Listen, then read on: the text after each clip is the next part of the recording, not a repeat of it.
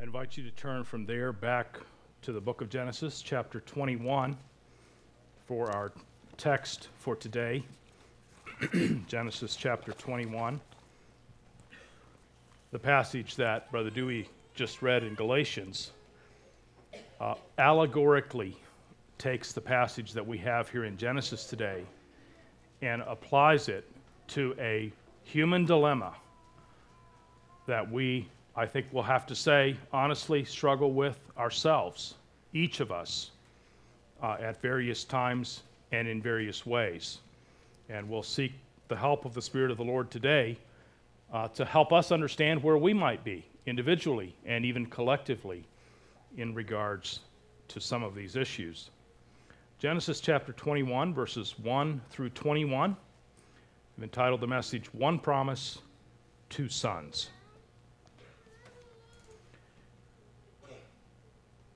The Lord visited Sarah, as he had said. And the Lord did to Sarah as he had promised. And Sarah conceived and bore Abraham a son in his old age, at the time of which God had spoken to him. Abraham called the name of his son who was born to him, whom Sarah bore him, Isaac. And Abraham circumcised his son Isaac when he was 8 days old, as God had commanded him. Abraham was 100 years old when his son Isaac was born to him. And Sarah said, God has made laughter for me. Everyone who hears will laugh over me. And she said, who would have said to Abraham that Sarah would nurse children? Yet I have borne him a son in his old age. And the child grew and was weaned. And Abraham made a great feast on the day that Isaac was weaned. But Sarah saw the son of Hagar, the Egyptian, whom she had borne to Abraham, laughing. So she said to Abraham, cast out this slave woman with her son, for the son of this slave woman shall not be heir with my son Isaac. And the thing was very displeasing to Abraham on account of his son. But God said to Abraham, be not displeased because of the boy and because of your slave woman. Whatever Sarah says to you, do as she tells you, for through Isaac shall your offspring be named. And I will make a nation of the son of the slave woman also, because he is your offspring. So Abraham rose early in the morning and took bread and a skin of water and gave it to Hagar, putting it on her shoulder along with the child, and sent her away. And she departed and wandered in the wilderness of Beersheba. When the water in the skin was gone, she put the child under one of the bushes. Then she went and sat down opposite him a good way off, about the distance of a bow shot. For she said, let me not look on the death of the child. And as she sat opposite him, she lifted up her voice and wept. And God heard the voice of the boy. And the angel of God called to Hagar from heaven and said to her, what troubles you, Hagar? Fear not, for God has heard the voice of the boy where he is. Up, lift up the boy, and hold him fast with your hand, for I will make him into a great nation. Then God opened her eyes, and she saw a well of water. And she went and filled the skin with water and gave the boy a drink. And God was with the boy, and he grew up. He lived in the wilderness and became an expert with the bow. He lived in the wilderness of Paran, and his mother took a wife for him from the land of Egypt. Let's bow our heads in prayer. Father, as we read the scriptures, the words that you've given to us, we see some remarkable things. First of all, the way you guided and cared for your people throughout history. The way you provided for their needs. The way you both made promises and then faithfully kept those promises that you made. We also see that there's a consistency about the way you work in the world with humanity. The kind of consistency that when we read the stories in the Old Testament, we see that the apostles in the New Testament take those stories and teach us other truths and greater truths about how it is you want to work in our lives today as your people. And there's this deep and rich consistency between the Old Testament stories and the more didactic teachings of the New Testament. And Father, we need the instruction, the illumination of your Holy Spirit to be able to see ourselves as you do in light of these truths. And Lord, you have promised that where your word is taught, it can bring forth fruit. And so we ask that according to your promise, you would be here today, that your words would be carried to the hearts and minds of all who are here today, that your Holy Spirit would shine a light into our minds, into our hearts, a light that would bring understanding, a light that would bring conviction, a light that would bring peace, and ultimately redemption. For the glory of your Son, Jesus, we ask it. Amen. We continue this study of Genesis, particularly in this section, the life and times of the father of faith, Abraham.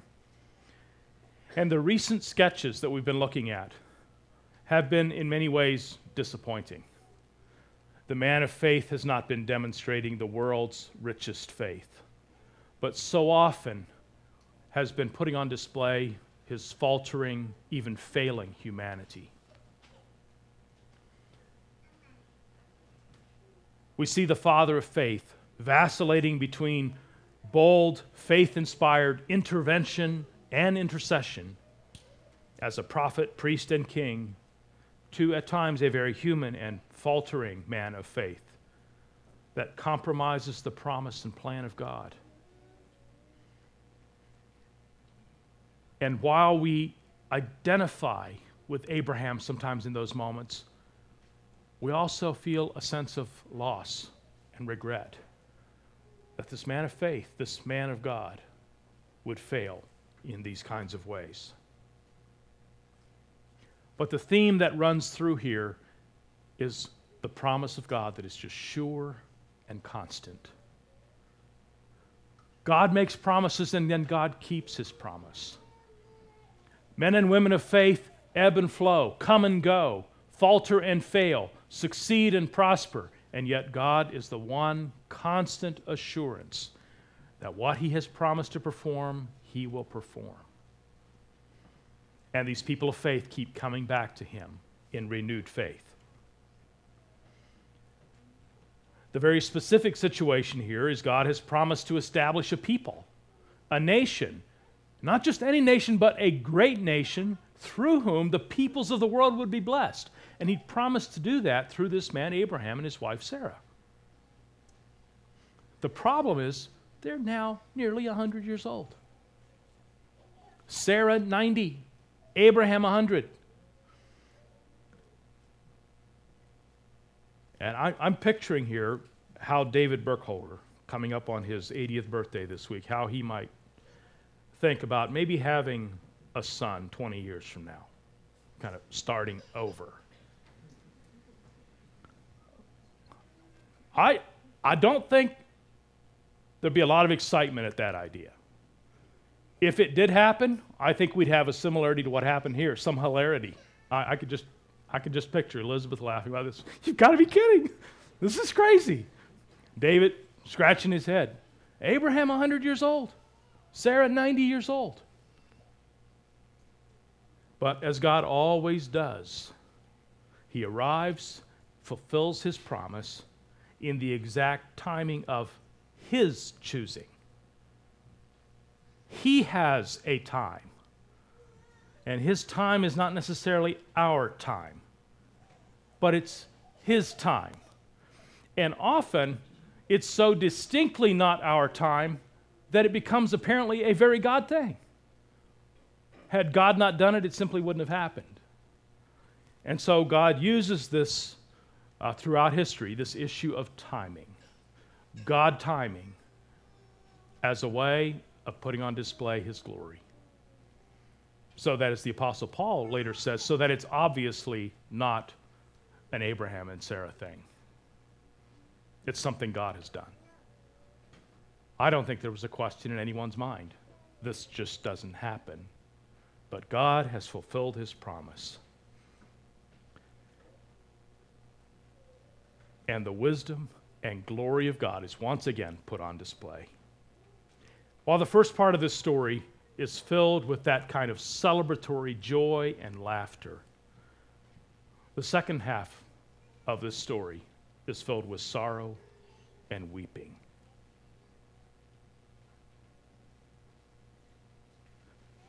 One promise, two sons. One, as the Apostle Paul says several times, the son of promise. The other, a son of the flesh. Son of promise, son of the flesh. And I want you to note the contrasts between these two sons. Isaac, the son of promise, he says, is born to a free woman. Ishmael, the son of the flesh, born to a slave woman. Isaac, the son of promise, born miraculously according to the promise of God, a promise God had made many, many years before. Ishmael, born as a result of some human intervention, trying to assure an outcome that God had promised in a way that kind of brought some tragic results. Born according to the scheming, conniving of the human flesh. Isaac, the son of promise, at his birth brings laughter. In fact, the name Isaac means laughter. And it's what God told Abraham to name his son. Name him Isaac when he is born. And I don't think this is a bad kind of laughter. You know, there are multiple kinds of laughter, and I think we could almost preach a sermon on laughter just out of this passage. But this is a laughter of just amazement, wonder. What else do you do but laugh? And they laughed. And I think the joy of God was put on display in that laughter, in that celebration. The birth of Ishmael may have brought some joy, but if you read back through the story, immediately Ishmael's mother switches from being a humble, serving servant to carrying a bit of an attitude toward her mistress, because she is now the legitimate mother of the apparent heir to Abraham.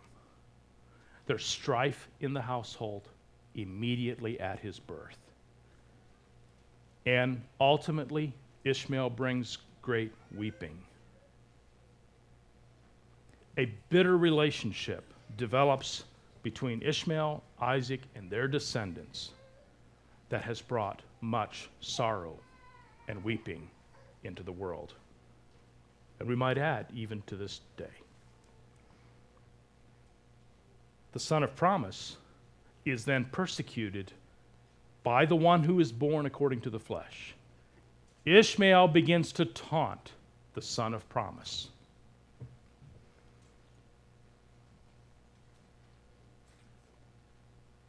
The son of the flesh, Ishmael, becomes the persecutor. And he persecutes and torments the one born according to the Spirit, the one born by the power of God according to promise. Isaac, the son of promise, faces in the very next chapter the test of death by a father who places him on the altar of sacrifice.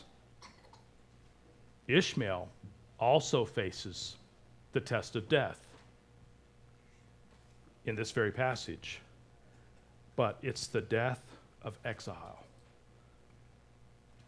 The threat of death from being cut off from the provision and care of the Father while he's in exile and wandering in the wilderness. Isaac, the son of promise, becomes an Old Testament representative of Jesus, who was also a son of promise, miraculously born by the power of God. Ishmael becomes a representative of human endeavor and striving apart from the grace and promise of God, according to human strategy, human endeavor, human attempt. Isaac, the son of promise, is the one through whom God will ultimately provide salvation. Ishmael, the son of the flesh, is the one through whom a great nation would be established because of the promise of God, but would be at the center of much conflict and suffering in the world. But the grace of God is not completely absent even there. And I pondered and considered while studying this, every time a descendant of Ishmael today comes to faith in Jesus Christ, comes to belong to the family of God, it's a sign of God's gracious care and provision, even for those works wrought in the flesh. God is yet able to redeem. And he does. And that's the hope. That's the hope of this message today. We'll return there toward the conclusion. Now let's unpack each of these two stories here just a little bit further. The Lord here visits Sarah. And these verbs in this passage just fascinated me in this first story. God visits Sarah, and he does to Sarah as he had promised. Very simple, forthright language. God acts. You know, so a number of years before, God had told him, you're going to have a son. And Sarah laughs. The laugh that she laughs is one of disbelief, one of doubt, skepticism. And God chides her for that. But now, God visits, and God does to Sarah exactly what he has promised. You can be assured that when God makes a promise, God will visit, God will act, he will do what he said. You can rest securely knowing that what he promises, he is able to perform. And then we find Sarah's responses, and we have some verbs here as well. Sarah conceives. She bears a son, and she nurses a son. Each one of these miraculous in their own right. Conceives at 90, bears a son at 90, nurses a son at 90. 90 years old, but able to do the impossible because of God's provision. When God promises, he also equips. And then we find that Abraham has certain things that he does. The first thing we find Abraham doing is that he names his son. So Abraham is, we might say, in a good phase of his life here. God said, name your son Isaac when he's born. He names his son Isaac. God had told him, circumcise at 8 days. He circumcises his son on the 8th day. He's not wasting any time. He's probably laughing the whole way. Yeah, this is just incredible. This is just incredible. But he's obeying God step by step. Exactly what God told him to do. And then the last part of this story, we have Sarah, this elderly mother, reflecting on what has just happened. And she does so with laughter. God has made laughter for me. God has caused me to laugh. And it's a laugh of celebration and almost hilarity. But it's a laughter of healing and blessing and joy. And I want you to note, it's the kind of laughter God brings into the world to this very day, when through his marvelous power, according to his promise, he brings healing, restoration, renewal, rebirth, all the good things that God has promised. When he brings those in, there is a joy that simply cannot be contained and spills out. Sometimes with laughter. And in her reflection, she laughs. She says, it's the kind of thing that anybody who hears this is going to laugh. This is so amazing.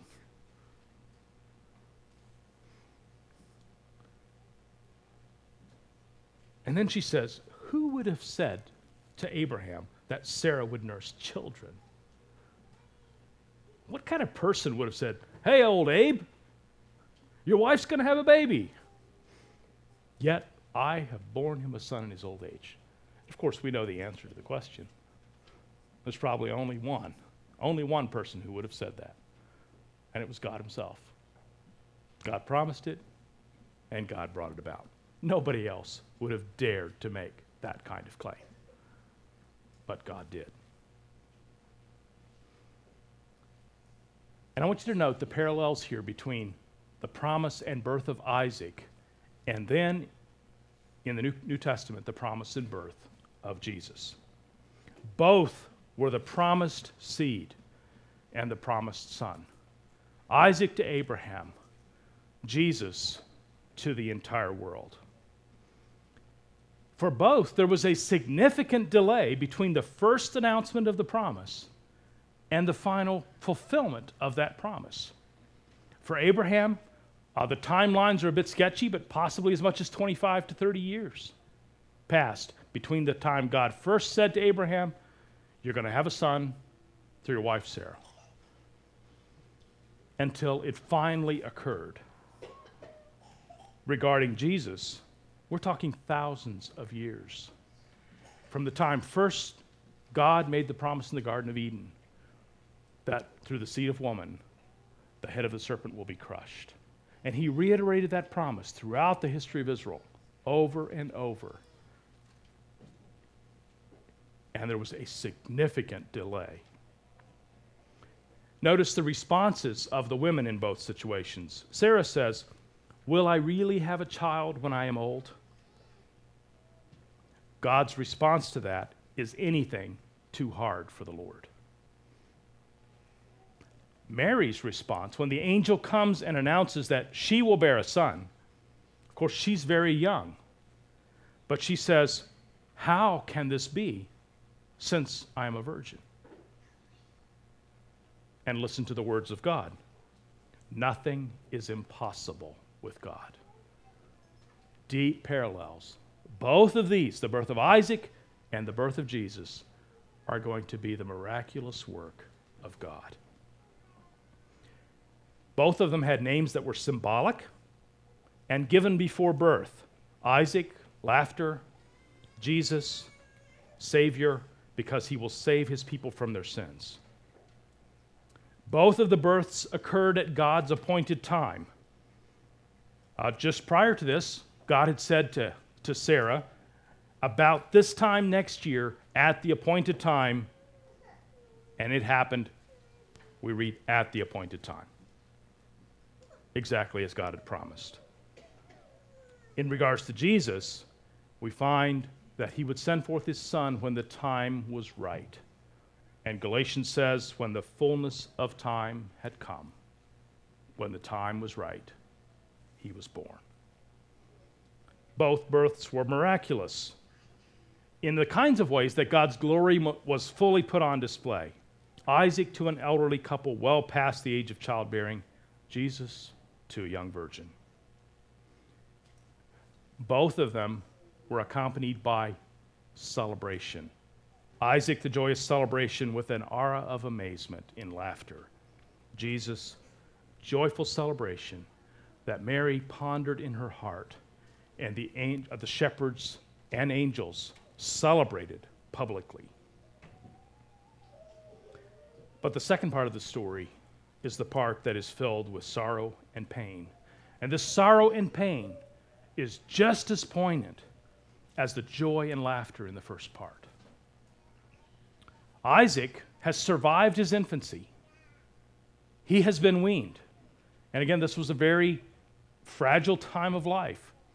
I read somewhere recently that in the early days of America, particularly in one of the colonies in New England, 75% of the children born did not survive the first 2 years of their lives. I don't think we're accustomed to thinking in those ways, in those terms, with all the aids of modern medicine. But a similar type of situation was in place at the time of Abraham and Sarah in the wilderness. Many, many, many young children simply died of diseases for which there were no remedies. So when a child was able to be weaned, was able now to eat at the table, there was a great chance of survival. It was a chance, an opportunity, and cause for great celebration. So Isaac has survived, the child of promise has survived his infancy, entering the next phase of life, and there's cause for great celebration and feasting. But we find here introduced another form of laughter. And laughter is a part of this story as well. And it's Ishmael observing Isaac, the son of promise, and he laughs at him in a mocking, taunting sort of way. It's what the Apostle Paul calls persecution. It's a belittling, deriding laugh. Now, most mothers, I think, observing that, become like mama bears. Okay, you don't want to be the one causing the offense here. That they're going to protect their child. And that's exactly what happens to Sarah. It goes further. She says, Abraham, that woman and her son have got to go. Send them away. Now, just consider what's going on here. This was the son whom at one time Sarah had claimed as her own. Likely, this son, Ishmael, was born, as they use the term, on Sarah's knees. She had a slave woman, Hagar. She gave to her husband.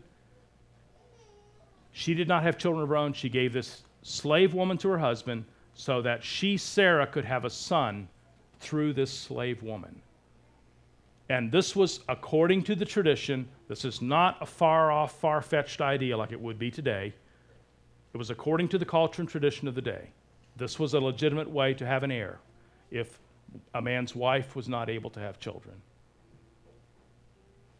And so, Sarah suggests it. Abraham accepts. They have a son. And likely for 14 years, this son, Ishmael, is assumed to be the heir apparent to Abraham. And likely, Sarah treats him as her son. Now, she's frustrated with the child's mother because she's gotten cocky. Okay, so there's a little bit of trouble there. Now, that shouldn't surprise us terribly much either. So there's a problem. But Ishmael is the heir apparent until Sarah gives birth to her own son. And now Ishmael is taunting her young son, and she is livid. Now picture Abraham. Here's a son that he has assumed for 14 years is his heir. He's his son. He's invested in him. He's seen him grow into young manhood. 14. Probably by now, actually more like 16 or 17. Now, he has likely come to believe that Ishmael is not going to be the heir because Isaac is the son of promise. But he cares for his son. He cares about him, wants a good place for him in the world. He bears his name in many ways. And suddenly his wife, Sarah, comes and says, you have to throw him out. To throw him out. And Abraham is torn in his heart.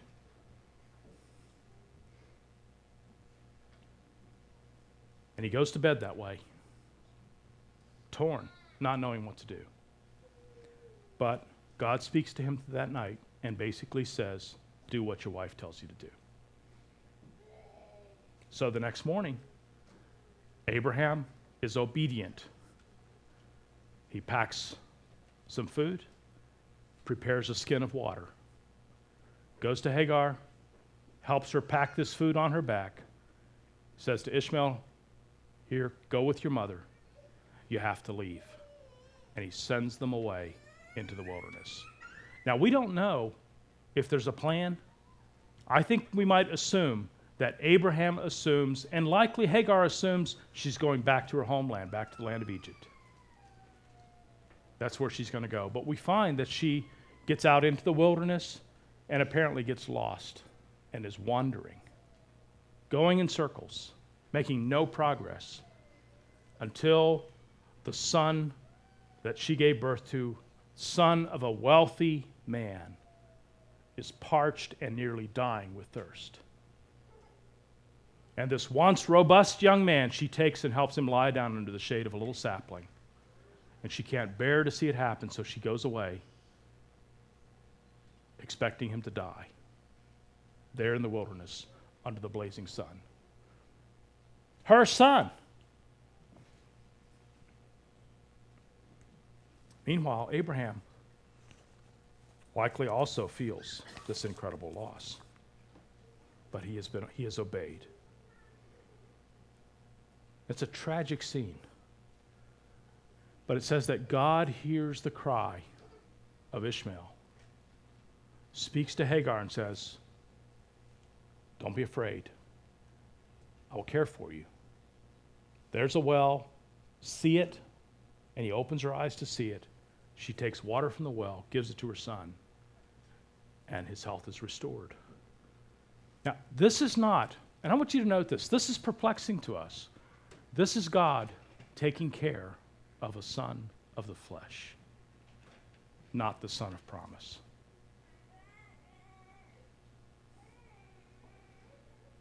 What does that say to us about the character of God? Shouldn't he have taken Ishmael and just said, hey, you were trouble from day one.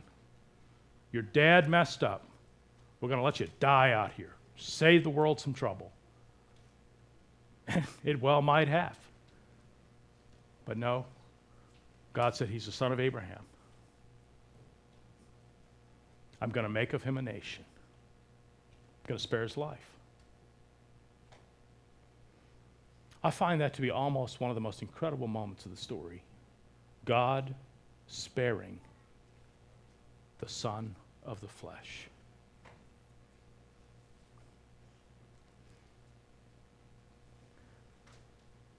Now, we appropriately ask, so what? Incredible stories. So what? And here's where the Apostle Paul takes this story and said, God is teaching us something about the way we tend to live, even as sons of promise, as people of God. We come to faith in Jesus Christ, and we trust him for our salvation, and we know that there's nothing we bring in our hands that are worthy of our salvation. Nothing that we can stand before God and say, God, listen, I've really done well enough here that you need to save me. None of us come to Christ in that kind of way, ultimately. But rather with the hymn writer, nothing in my hands I bring, simply to thy cross I cling. Naked, come to you for dress. Helpless, look to you for grace.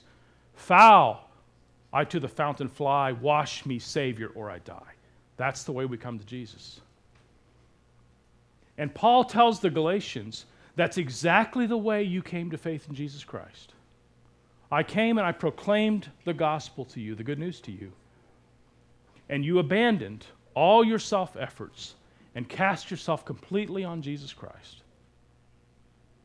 Now that you are believers, now that you're Christians, now that you belong to the church, what is going on? And to the Galatians, he says, you've gone back to living like sons of the flesh. You've gone back to human scheming. You've gone back to all kinds of human inventions. You've gone back to a very legalistic mindset that says, here's a checklist of things that all people ought to do who love God. And so you're in very legalistic attitudes, checking that off one by one, living according to the law, checking off, well, I went to church on Sunday, and I went to a discipleship group, and I prayed at least 5 days this week, and I've You name it.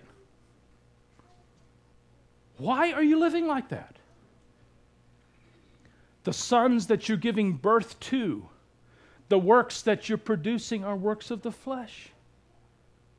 They're not works of promise. And it happens so subtly. So subtly. We come to faith in Jesus, and then we try to perfect our salvation through human means, human scheming, rather than trusting, resting, relying on the promise of God, living a life of faith-filled, love-infused obedience. And instead, we move back to checklists with legalistic attitudes that mars the beauty of the gospel of Jesus Christ. And we live as slaves.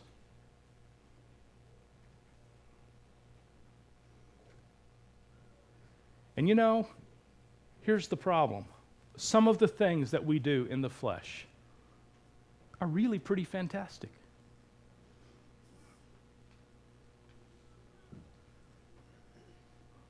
They might look pretty good, be pretty impressive.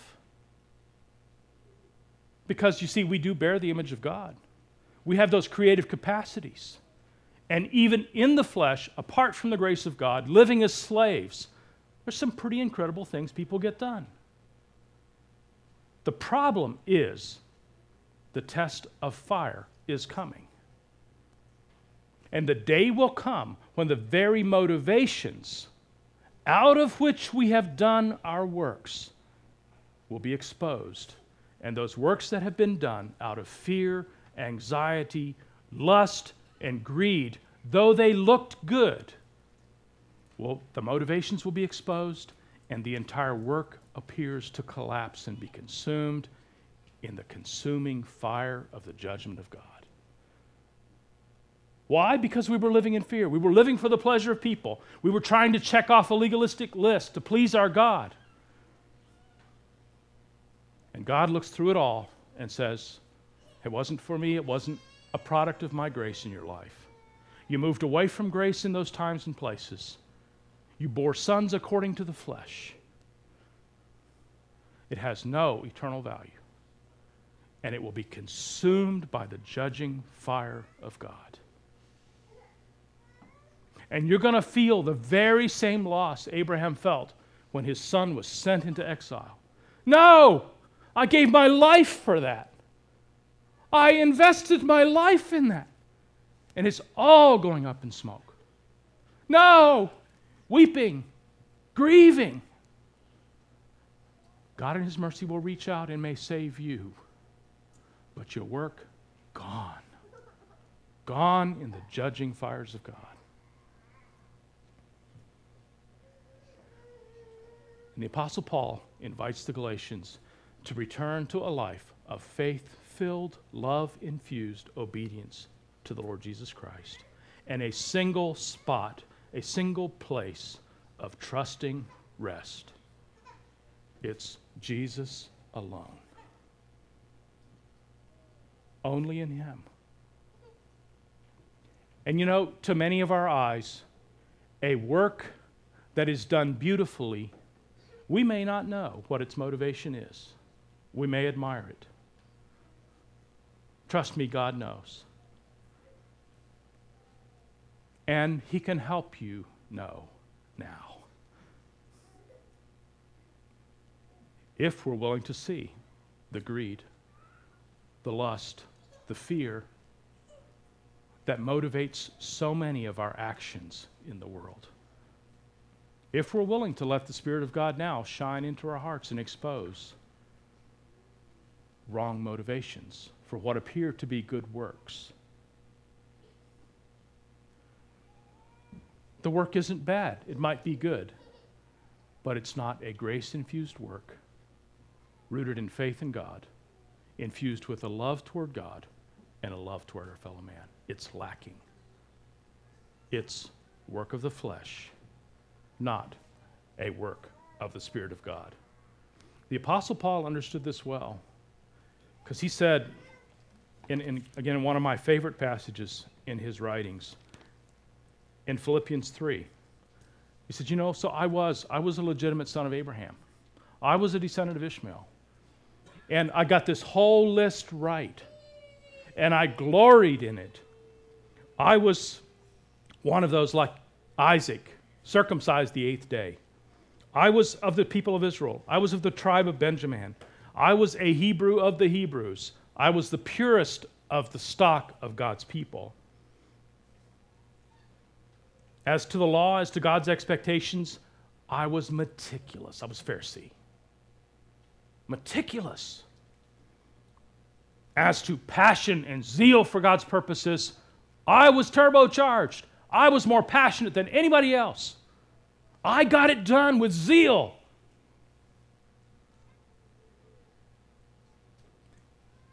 As to righteousness, under the law, blameless.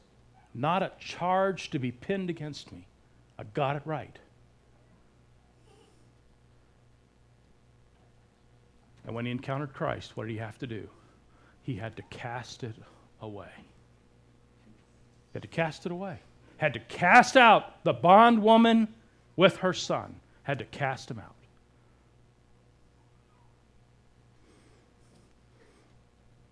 Indeed, I count everything as loss because of the surpassing worth of knowing Christ Jesus my Lord.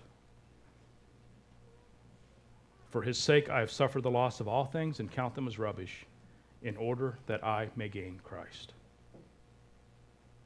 and be found in him, not having a righteousness of my own that comes from checking off the list because people are watching, but a righteousness that comes through faith in Christ, the righteousness from God that rests and depends on faith. That I may know him, that I may know the power of his resurrection, the fellowship of his sufferings, become like him in his death, so that, if by any means I can attain the resurrection of the dead.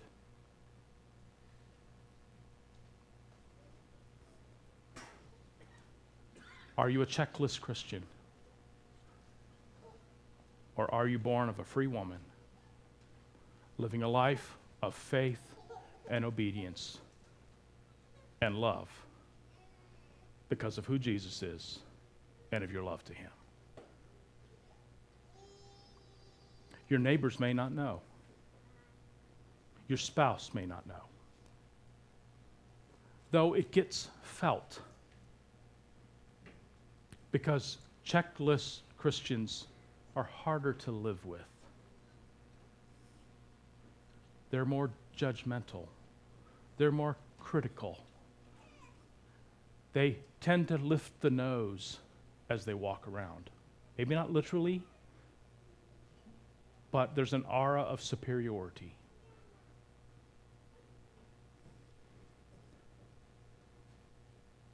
May the grace of God shine into our hearts to expose our motivations, so that today we can repent and return to faith and love in Jesus, rather than seeing the work of a lifetime consumed in the final fire of judgment. May we today face the loss, so that tomorrow we might receive the reward. Let's pray.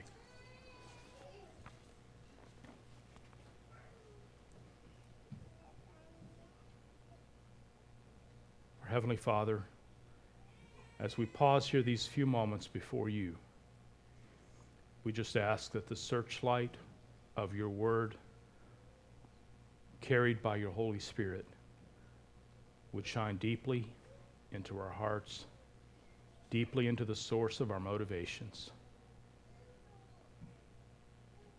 Call us to turn away from trusting in all those things that are not of you, to trust in you alone,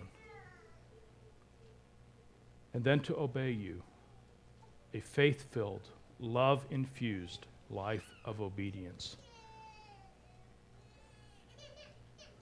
that seeks the advance of the kingdom of Christ, that honors and glorifies Christ.